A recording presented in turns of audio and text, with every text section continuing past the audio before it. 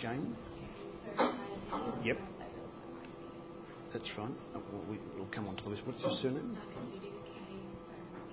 Yep. K-O-S-U-T. Great, thank you.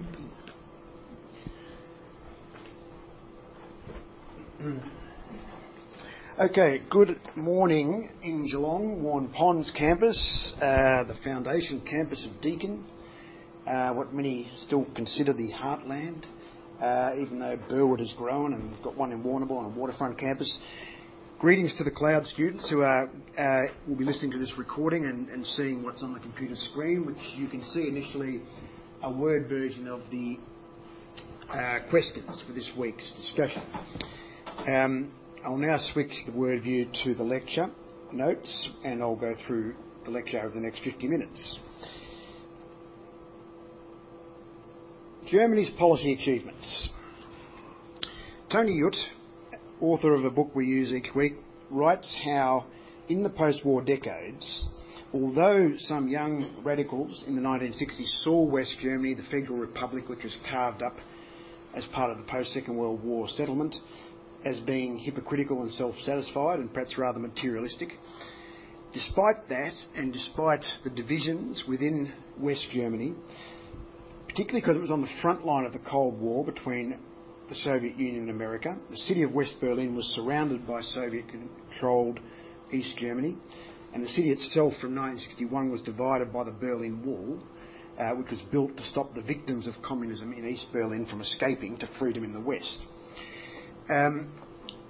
Those conditions also led to Berlin itself as a city, West Berlin as it was, harbouring a strong anti-nuclear peace movement and early green activists. And one of the consequences of that was that a Social Democratic Party Chancellor, Helmut Schmidt, was forced to step down in 1982 after the left wing of his own party voted against further missiles being positioned for NATO, the North Atlantic Treaty Organisation, the US and Western European allies, aimed at the Soviet Union. Tense times, but despite that, West Germany is often described in the decades following the Second World War as an economic miracle. And one of the things that characterised that was the export of manufactured goods, which helped Europe as a whole go ahead economically. In the 1950s, Germany was already attracting international respect for the quality of its manufactured goods. Its exports rose from 7% to 19% in 10 years from 1950. And as he writes, by the mid-1960s, anything that was turned on a German lathe, metalwork, or conceived by German-speaking engineers could walk out of a British or American showroom at a price of its own asking. So a strong reputation for quality engineering and exports.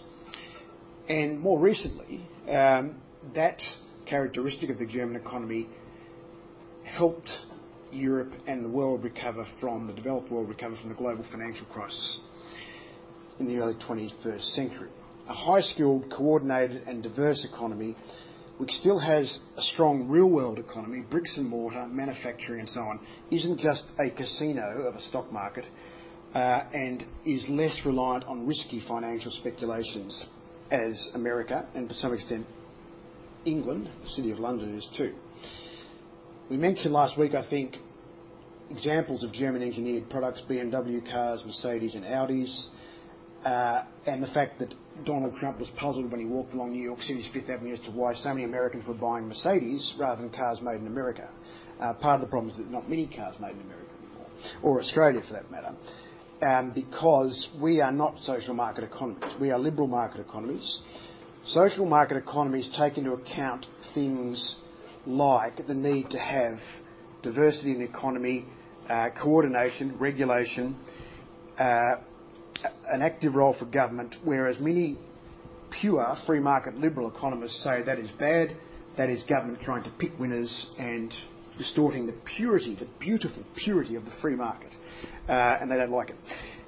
Automotive manufacturing companies in Germany have also led the way in clean, and you like the way I've used the green highlight here, to a fair degree, but sort of psychological colour coordination.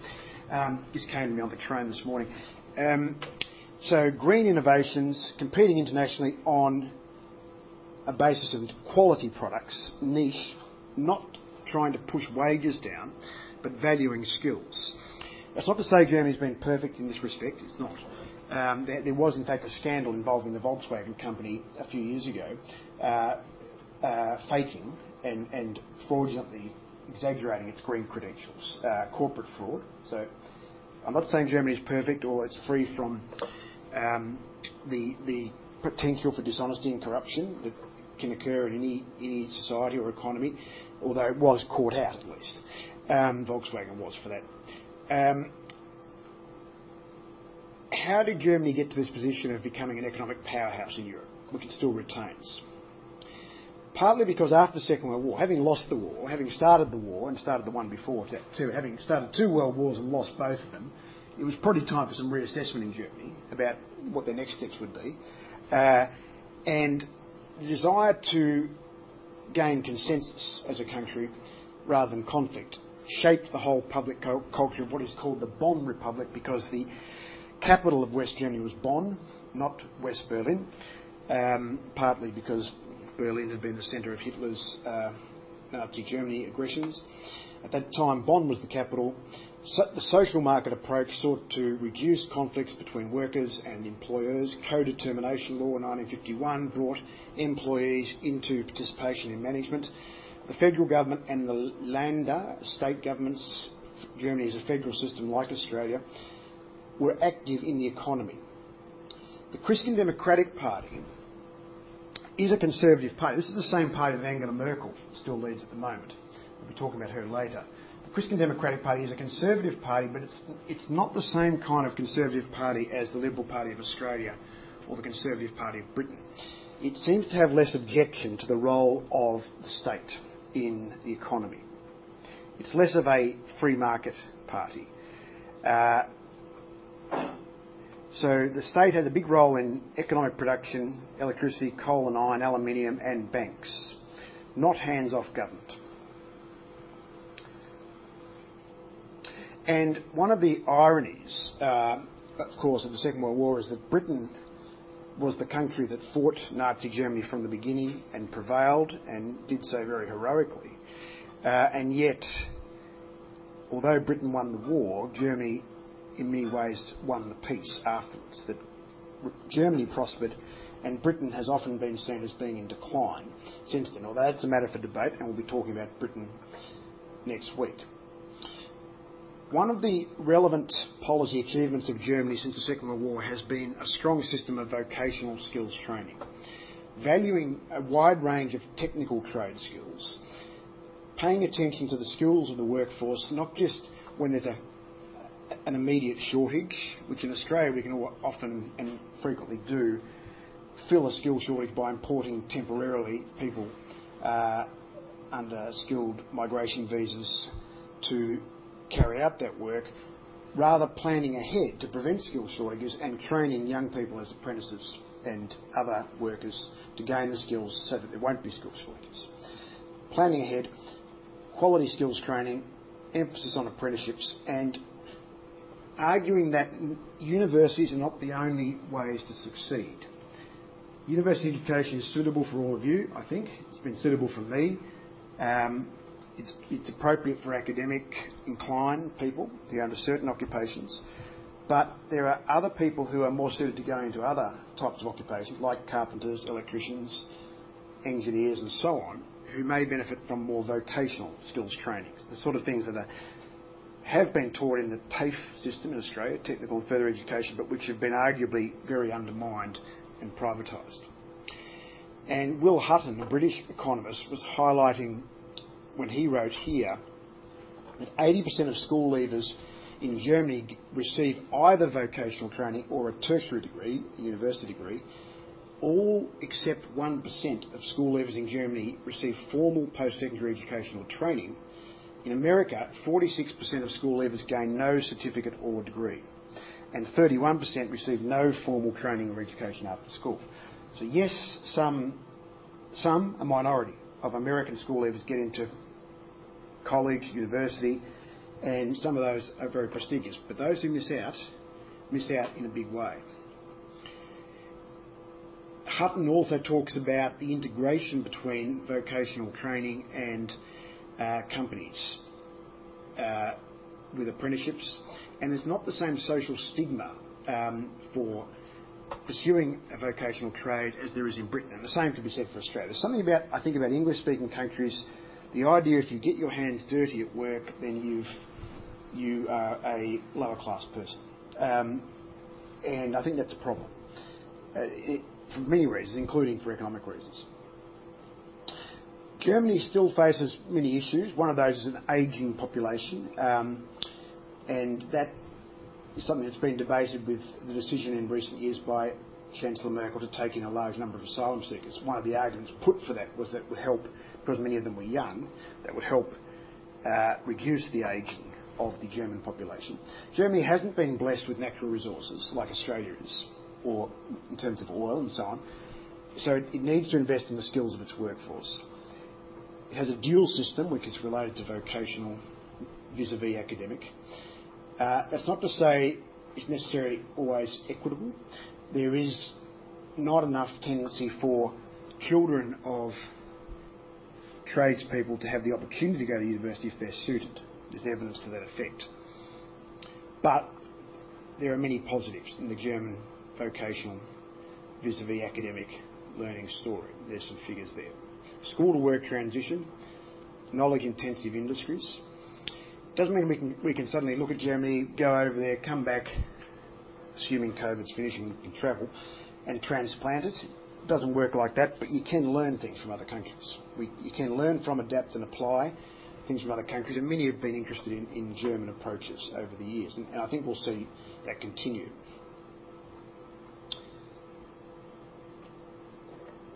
We'll be interested to talk in the seminars, both online and on campus, about your own perceptions and experiences of how vocational programs are perceived vis-a-vis universities from your own experiences. And whether you see and have seen in schools, classrooms, some young people there who don't respond well to that type of learning, who might nevertheless have intelligence and abilities in certain areas which could be harnessed in other ways.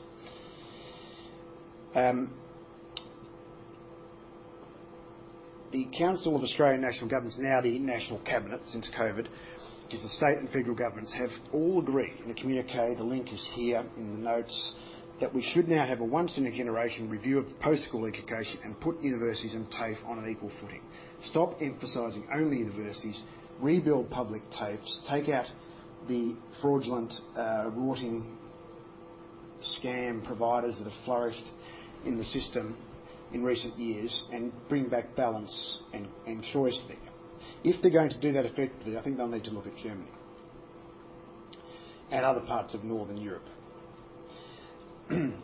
Deakin University is an applied research university. There are examples of this university on this campus, a recent announcement by the Vice-Chancellor, a doubling of our manufacturing hub. We do have links here, but many Australian universities don't.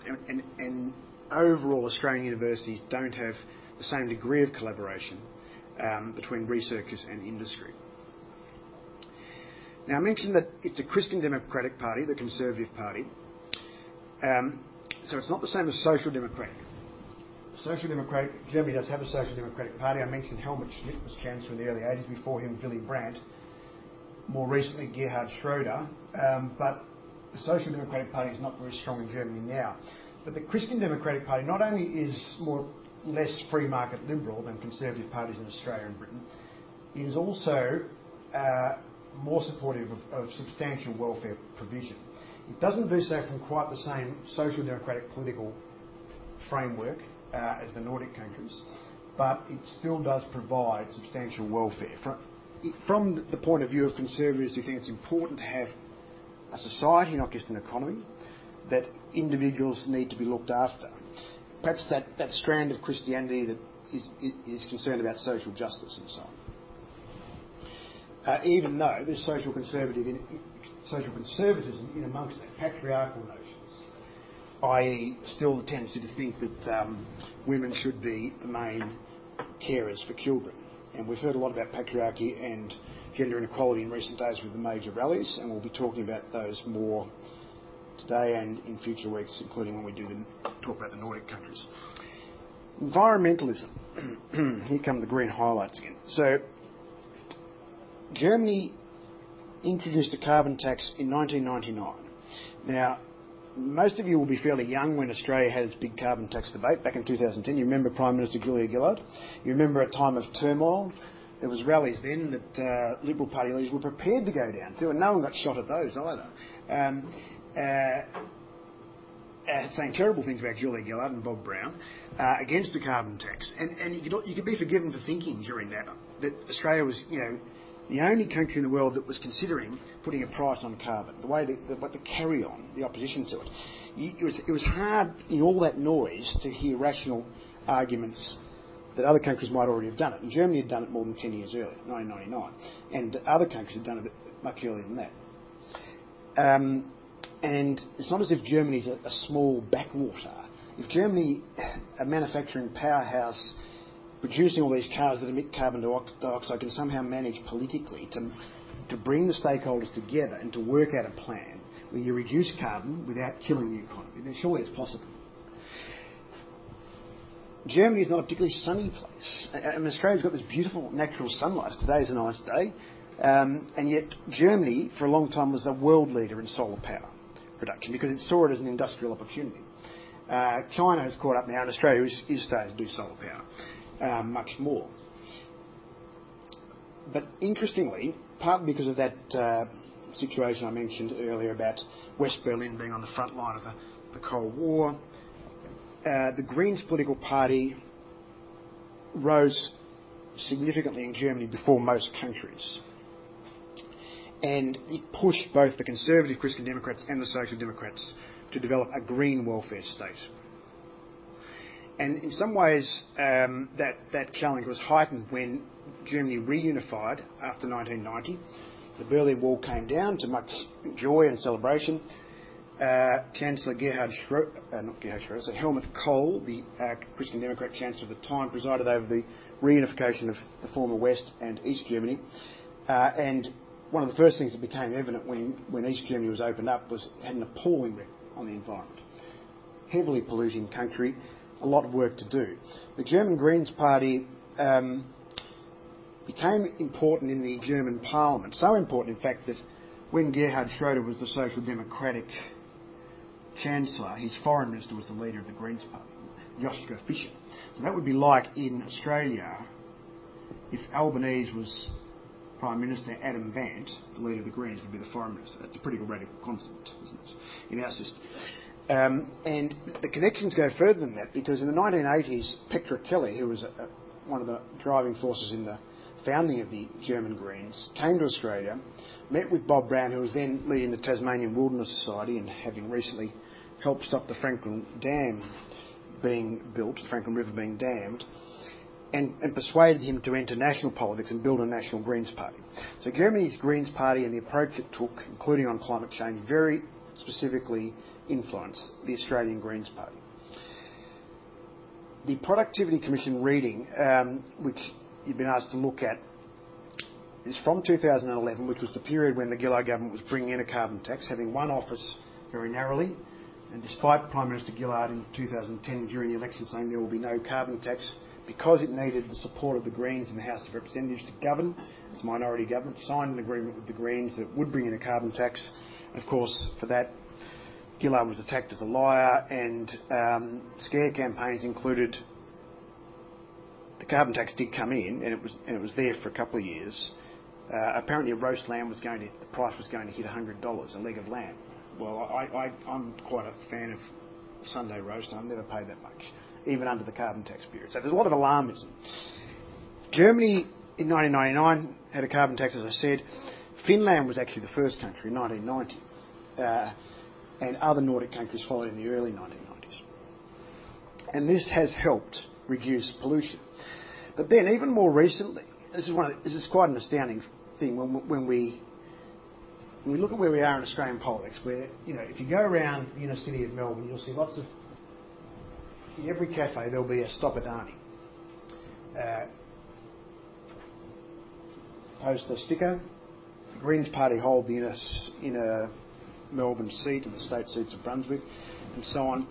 But if you go to Queensland, people who oppose the Adani proposed new coal mine are seen as enemies of local jobs, and possibly Labor under Bill Shorten lost the election in Queensland because it didn't talk enough about what would happen to people who feared that they would not get jobs if the coal mine didn't proceed. When you compare that situation to Germany, which had a strong coal industry, has managed to close, or has nearly fully closed its coal industry without sacking a single miner. Now, how could that possibly happen? Well, the answer is simply that through the stakeholder cooperative system, social market economy, people sat around and talked, and they realised it would be cheaper to pay out coal miners in their 50s, give them early retirement, give them enough as if they had continued working for another 7 or 8, 10 years, than it would be to pay the costs of the damage to the environment done by continuing coal mining and emissions. Pretty rational, isn't it? Pretty the sort of policy that you'd hope could be achieved. And Germany's climate action policies are embedded in complex laws and decisions in the EU. They seem to be able to manage at the national level being part of the EU, but perhaps Britain argues that Germany is too dominant in the EU. And Britain, however, despite its decision to leave the European Union, isn't having the same polarising debate on climate change we are in Australia. Not every English-speaking country is. The British Conservative Party, including Boris Johnson, recognise the science of climate change, and there's been a fair bit of bipartisan support towards setting targets to reduce greenhouse gas emissions in Britain. And Joe Biden and Kamala Harris, as the new President and Vice President of the United States, one of the first things they've done is to bring the US back into the discussions for the Paris Agreement. So Australia is actually a real isolated country on this matter now. A coal commission was created back in 2018, bringing parties together. A roadmap was planned to close the 84 remaining coal-fired power plants, and the relevant legislation was passed. Renewable energy continues to be boosted. In 2019, 46% of energy was from renewables, electricity. By 2050, it should be 80% on current plants. So these are significant achievements, I think. Another important issue, and mostly an achievement, is Germany's management of ethno-religious diversity. Germany, back in the 1970s, was seen as being somewhat exploitative of so-called guest workers by bringing people in for short-term from other parts of Europe, often from countries where there was high unemployment like Italy, and then sending them back, not granting them citizenship. But things have changed a lot in Germany, and Australia and America, although they are both more multicultural countries than Germany, and have been for many decades, in the last couple of decades, Australia and Germany have been going in opposite directions. As Oskul and Castles write, Germany has had more than 20 million immigrants since 1945, one of the biggest population movements to any country ever. Australia has also had massive immigration relative to what was a small population. Australia perhaps had a better approach to multiculturalism for some of that time, because at the guest worker period, ethnic minorities were not always seen as a legitimate part of the German nation. But since the mid-1990s, they argue, and these are world-leading experts, Oskul and Castles, and I'll give their full reference in a moment. Since the mid-1990s, something has changed in both countries. The Howard government, from 1996, adopted hostile positions towards asylum seekers by boat, the Tampa incident in early 2001. Multiculturalism has been downplayed. Australia's traditional open attitude towards refugees, accepting them on the basis of family reunion and so on, has become narrower. And on the other hand, Germany has moved towards a more open immigration policy, a more inclusive approach to integration. And this woman, Chancellor Angela Merkel, went against her own Conservative Party's traditions to say we can do it, to say we can resettle large numbers of refugees and asylum seekers travelling to Europe. And that phrase came to define her chancellorship. making her the only prominent European leader to extend a welcoming arms to refugees who are coming from Syria and other places. Sweden also did so, but Merkel, the most prominent leader and the biggest country to do so. It wasn't without controversy. There's been a backlash. There is an anti-immigrant sentiment in Germany. There is a far-right nationalist party, the Alternative for Deutschland, AfD, which has gained support. It was founded as a Eurosceptic party, Eurosceptic meaning not that keen on the European Union, like the UK Independence Party of Nigel Farage. But arguably it's moved further to the right, including towards the fascistic right. Of course, any move towards fascistic policies in Germany is alarming. Very inflammatory rhetoric. So that is the situation in Germany. 2010 marked 20 years after reunification, and the New York Times wrote an article then that Germany was now celebrating its reawakening, its long positive history, and what he called the unsullied stretches of its history. The sullied stretch, was Hitler and the Nazi period. Now, in the biography of Angela Merkel that you've been asked to read, the biographer suggests that she personifies an older Germany with its great philosophical thinkers, the embodiment of the country as it was before it became perverted by ideas of greatness and national chauvinism. And it's generally agreed that Germany did engage after World War II in a very definite attempt at a denazification program. It had to, of course. It was the place that Nazism spread from. Hitler was born in Austria, but he considered himself part of the pan-German race, the Third Reich and all of that.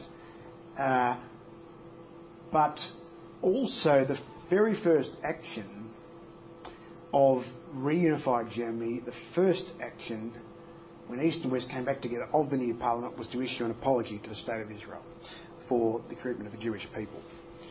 That was a pretty clear statement of how much modern Germany repudiates the Nazi past. Some of the people who helped build post-war Germany were Germans who were anti-Nazis. Willy Brandt fled Hitler and helped organise an opposition, came back and became mayor of West Berlin, and then became chancellor in the late 1960s. And he was a very highly regarded German chancellor, including because he tried to open up relations with East Germany, which sowed the seeds for eventual reunification. Osterpolitik was the name of the policy, the foreign policy that Brandt pursued.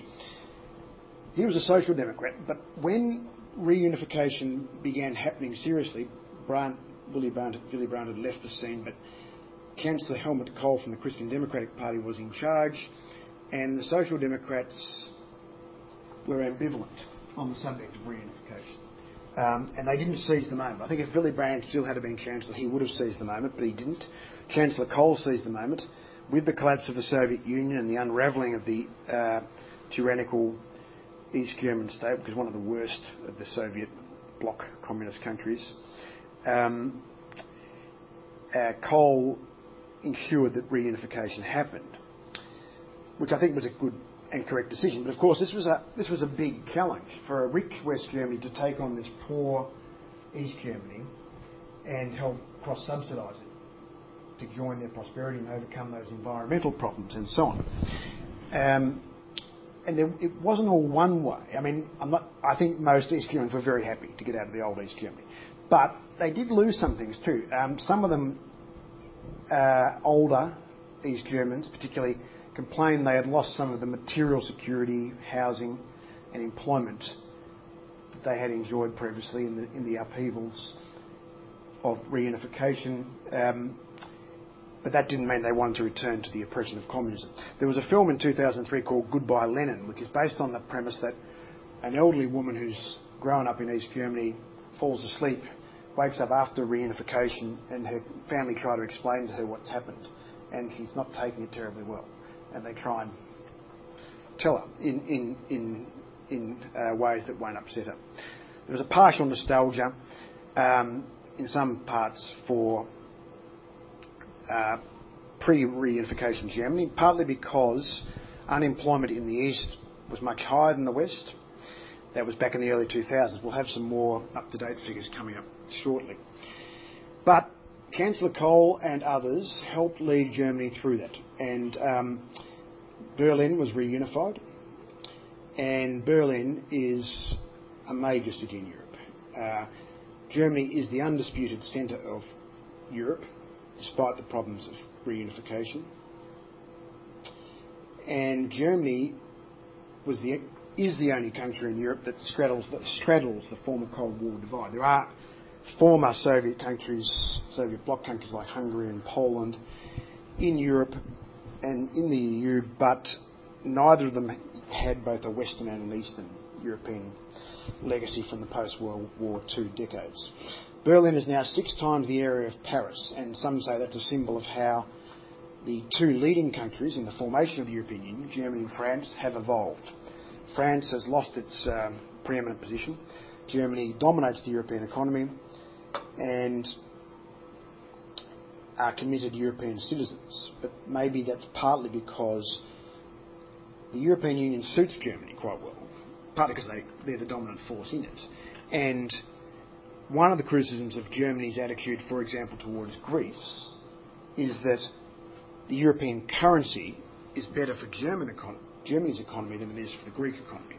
It's well suited to an exporting, manufacturing-based economy like Germany, but maybe the same currency doesn't work as well for Greece. Maybe it doesn't work as well for Italy either. These are questions which we'll continue to look at. And, some would say, and some Greeks say, that Germany is not acting in the same spirit towards Greece and other countries as the world acted towards Germany after World War II. That is, being gracious and helping rebuild from poverty and so on, rather than being self-interested. Merkel is still popular in many parts of Europe, but her finance minister for much of her term of office was the one who was copying the criticism from Greece. But she worked hard to ensure Greece did not leave the European Union during all those currency crises. Germany can never forget the Second World War, but it has rebuilt very well since then. If you're interested in following further the population growth trends in post-war Germany, including the multiculturalisation of post-war Germany, then you can look at that link. And I encourage you to do that, and for other statistics that might be relevant for our discussions, and for whichever you choose to do for your main assignment. One of the arguments there by a British journalist writing in The Guardian, which is a left of centre newspaper, what was good for Germany in 1953 is good for Greece in 2015. A Keynesian economist arguing that Germany needed to show that kind of magnanimity to others that was shown to it after the Second World War. So if we go back to the picture of Angela Merkel, and it's quite a good picture of her, and what do the 6 or 7, this could be a good optometry test, but are there 6 or 7 yellow circles there, class? 7, correct. Everyone see 7? Yeah, if I could, I'd cover one of your eyes and then say, is it better or worse? No, I won't do that. What do they represent? What does that backdrop represent behind Merkel? The EU? The EU flag is slightly blurred, actually. But yes, and many would say it's an appropriate picture because she is seen as the leader of the EU, and as I suggested last week, has been seen by many as the leader of the free world. But Angela Merkel, although she's been Chancellor for 18 years, is leaving. It had to happen sometime. And a crucial question for Germany now is, can it adapt to a new leader after her long term as Chancellor? There's a grand coalition in Germany. That's what Merkel has led. A grand coalition means the two major parties are in a coalition. So it's not like Labor with the Greens in Australia. It's like Labor and Liberal being in one big coalition. It's happened before in Germany. So the Social Democrats are in the coalition, but the party system has been changing and fragmenting in Germany. We've already mentioned the AfD, the Alternative for Deutschland, and its anti-immigrant sentiments. The CDU, the Christian Democratic Party, is still the biggest party. But the Greens have now risen to be on an almost equal footing to the CDU and are larger than the Social Democrats. If we go to the detail of that footnote number 17 there, which I won't do because it'll give away what I'm going to do at the ending. Hang on. I'll just see if I can insert a break there. Get away with it. All right, yes. Okay, can you see that footnote all right? Can you read it in the back row? Yeah. Better or worse if I do that? Sorry. A recent poll put the CDU at 27%, the Greens at 26%, the Social Democrats at only 14%, the AfD at 13%, the FDP, which is the Free Democrats, is a smaller liberal, economically liberal party which has been for a long time, fluctuated, and there's a left party at 7%. So Germany's got a 6-party system. It traditionally had a 3-party system. The Christian Democrats and the Social Democrats, the big ones, the Free Democrats, flitted between them to form coalitions. The Greens rose, as we've said, in the 80s and since. But now the Greens are bigger than the Social Democrats and they're almost as big as the Christian Democrats. So this is a very interesting situation. So after the next election, with Merkel's successor, the logical thing that will happen is that will be a grand coalition between the Christian Democrats and the Greens. So it's a Conservative Party and a Greens Party. Unless, the arithmetic is there, that's 53%. If we add those two up, if that's how the election falls in October or September, theoretically the Social Democrats and the far-right racists and the free market liberals and the left could cobble together a coalition, but I don't think that would last very long, personally. Stranger things happen, though, in politics.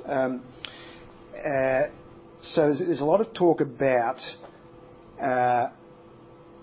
the shape of the next German government, if it will be a grand coalition again. It won't be the same grand coalition, because it won't be Christian Democrats and Social Democrats or Liberal and Labor. It will be perhaps more likely Christian Democrats and Greens. And how are some of the more right-wing Conservative members of the Christian Democrats, some of whom have already been alarmed by the way Merkel embraced taking 1 million asylum seekers from Syria, perhaps some of them have been alarmed at the continuing role of the state in the economy, the phasing out of coal, the phasing out of nuclear power, and so on. The amount paid to those retired coal workers, you get a lot of argument against doing something like that from our Treasury Department in Canberra, and from business, saying you're not going to pay workers to, who are leaving their jobs to look after them for the rest of their lives. No, thank you. No, we can't afford that. What will happen next? Well, the first problem for Germany will be that it will be hard to replace Angela Merkel. And there's a quote coming up. Yeah, Carol Lanoux, Chief Executive of the Centre for European Policy Studies, suggests that Germans and Europeans won't really know what they had in Merkel until she's gone. A very inclusive politician, a natural seeker of consensus, who also has the intellect to achieve that consensus and the determination to bring it about. And there's been a long debate about who will succeed her. Her initial choice was also a woman, but that individual dropped out of the race. There's been a contest between a number of men, and the person now who has won that contest and will be the new leader of the CDU, it's happened in the last couple of months, so he will be their candidate for Chancellor unless something unexpected happens. Armin Laschet, that's a picture of him. I deliberately made that picture of him somewhat smaller than Angela Merkel. So I think that's just putting them in proportion so far. We'll give him a go. We'll see how he goes. But if he becomes as large and significant as Angela Merkel, then next year I'll put a bigger picture of him. If he can achieve some of the things she has, credit where credit's due.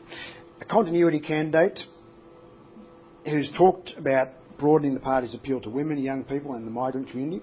Merkel has said that he has the tools to be Chancellor. I wonder if that's damning with faint praise.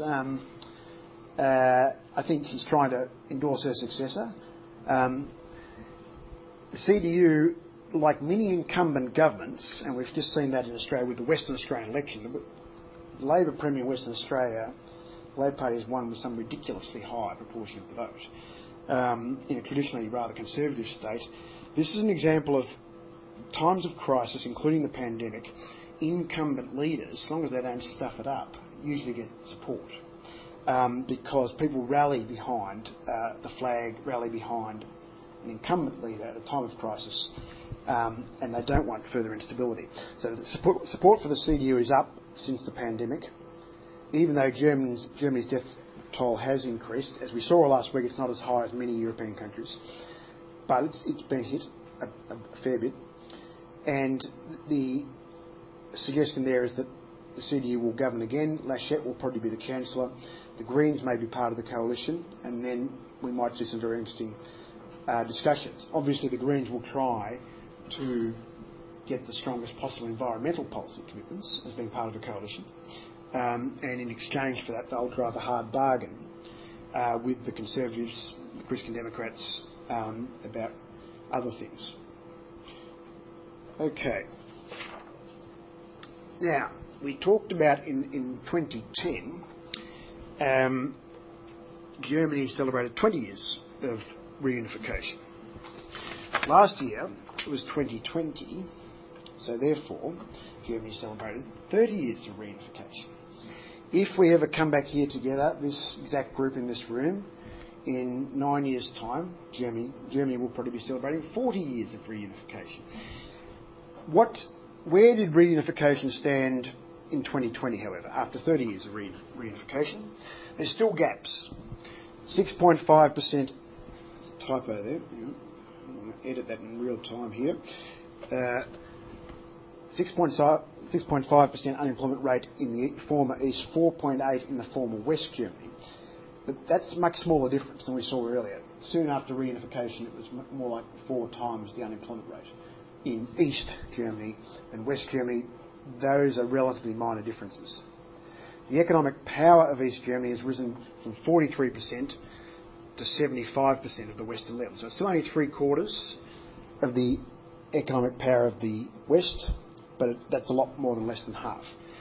Wages, salaries and disposable income in the East have reached about 85% of the level in the West, and the reference there, I won't go to the footnote here, but you can look it up, is from a regular website monitoring German reunification. Interestingly, using the term closing the gap too. We use that term something very different in Australia, to close the gap between Indigenous people and non-Indigenous people, and we do have regular reports on that now since the apology to the stolen generations. Okay, so Angela Merkel will be a hard act to follow. I think that's fair to say. I'm an admirer, as you've probably gathered, and politics never ceases to surprise me. Even though I've been, interested in it for 40 years, and I've been, teaching and researching it professionally for 22 years, and then, if someone had to come up to me and said the leader of the Conservative Party in Germany he's a Conservative, right? And she's taking in 1 million asylum seekers, she's phasing out nuclear power, and she's keeping the manufacturing industry going, and she's closing down the coal mining industry for environmental reasons without sacking a single word. I said, well, if that's conservatism, then I'm signing up. I'll be a reactionary if that's conservatism. That doesn't sound like John Howard, Tony Abbott, Malcolm Turnbull, or Scott Morrison, frankly. It certainly look like Peter Dutton. So this is interesting. I find it interesting. She's admired widely, not just by me. She was given by grateful colleagues for her farewell gift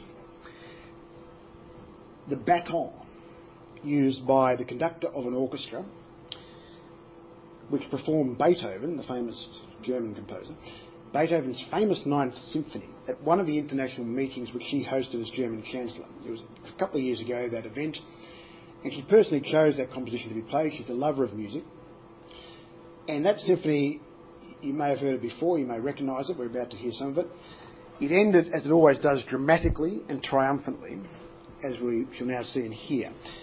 This is the actual performance by the Philharmonic Orchestra in Hamburg, in Germany, a magnificent new concert hall there. And there's a photographic cross to Merkel watching the orchestra play. It's a meeting of the G20. She closes her eyes briefly. She may have been tired, but I think she was closing her eyes as a music aficionado, savouring the final notes that were coming up. The symphony goes for an hour and 10 minutes, so we won't hear all of it. We will hear the last couple of minutes now, and I'm going to go to this website for that purpose.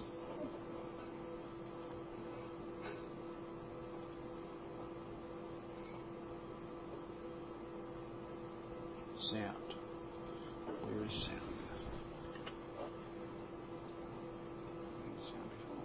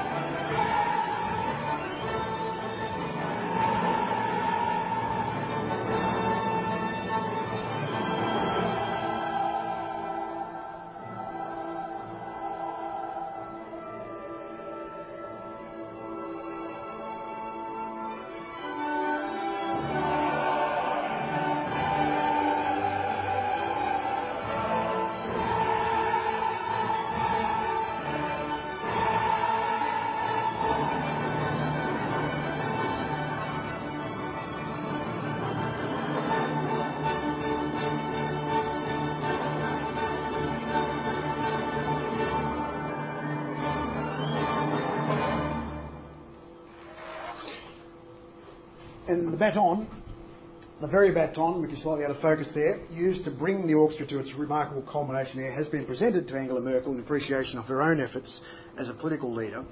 And I leave us with the thought that